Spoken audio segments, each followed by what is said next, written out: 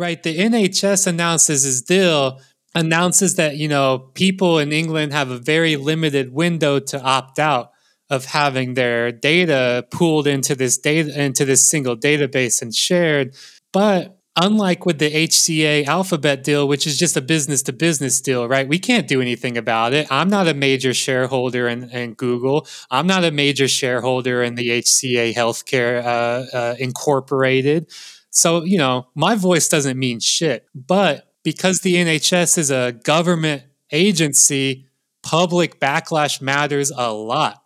And so this is actually a great case where the NHS announced they were going to do this, and they were immediately met with like massive public backlash channeled through politicians as well, being like, yo, we're getting a lot of calls from our constituents. They are not happy about this. And so what they've done with that is the NHS has announced that they were going after all this pressure. They announced they were going to halt the deal for a few months so that they could undertake a fuller review of data, do a data protection impact, a data impact protection assessment, do a fuller review of ethics protocols and privacy measures and security, right? In other words, essentially, like there is a lot of politicians who were like, what? You didn't tell us you were doing this, right? Like this was like a unilateral thing the NHS just decided they were going to do. And so, it's not being canceled, but is being paused, which is a lot more than we can say about what's happening with like the Alphabet HCA healthcare deal, right? This is an ongoing story that I'm sure we'll return back to. The FT had a really good opinion piece by one of their columnists, Brooke Masters, talking about how COVID-19 has opened the eyes of the healthcare world to the promise of artificial intelligence, and with that comes all of these companies, right? Like in the U.S. alone, the healthcare sector is a $3 trillion market, right? Companies want a piece of that. The FT collated data about healthcare AI investment showing that it rose sharply during the pandemic.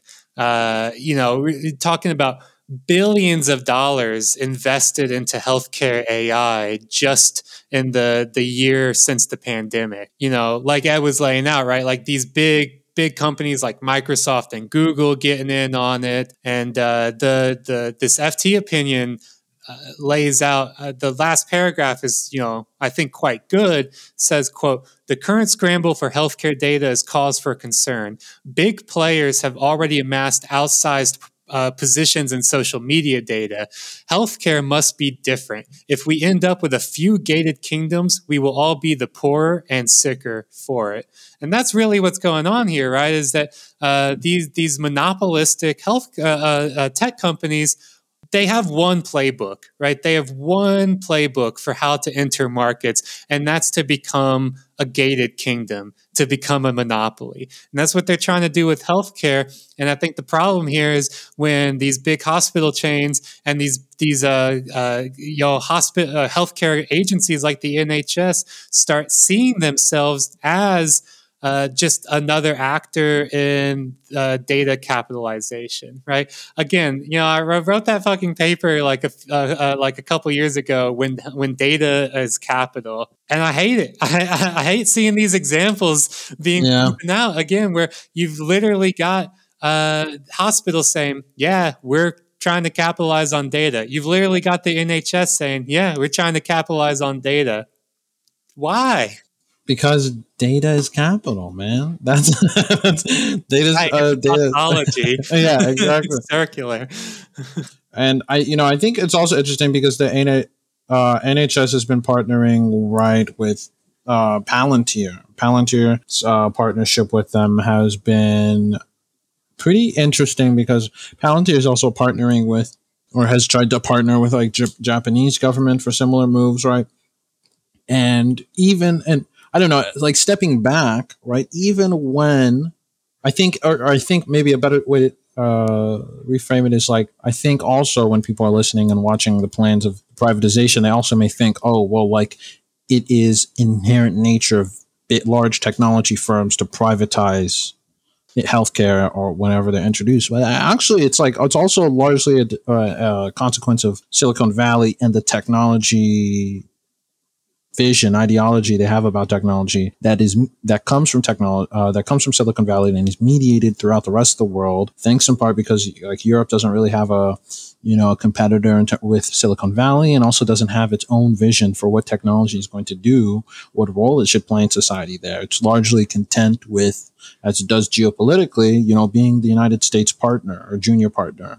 And I think that you see that here with a lot of the privatization going on. I mean, there are UK firms, getting a cut of the pie and the grift, but it's largely being driven and accelerated at the frontier by American firms, right? Or by firms that, in one way or another, are singing the American nationalist tune, the tech nationalist tune that's been emerging, right? I don't think it is a coincidence that you have Google, you have Palantir as some of the largest healthcare partners with the NHS, and these are also two firms that have in one way or another made it clear that they're going to stick their they're waving the American flag. They think America is the best society ever, and that they're defending America and by an extension Western values, but that Western values only insofar as they support and advance American geostrategic primacy, I guess, right? It's also a similar dynamic to how it's okay, with the original wave of the bubble funded by Saudi Arabia's sovereign wealth fund money. You basically have the welfare state of Saudi Arabia subsidizing itself through extraction and immiseration of other welfare states in the rest of the world, right? And then here, similarly, you have a weird, maybe a bizarre version of that, where you have the United States healthcare system accelerating its degradation by accelerating the degradation of other healthcare systems across the world, right?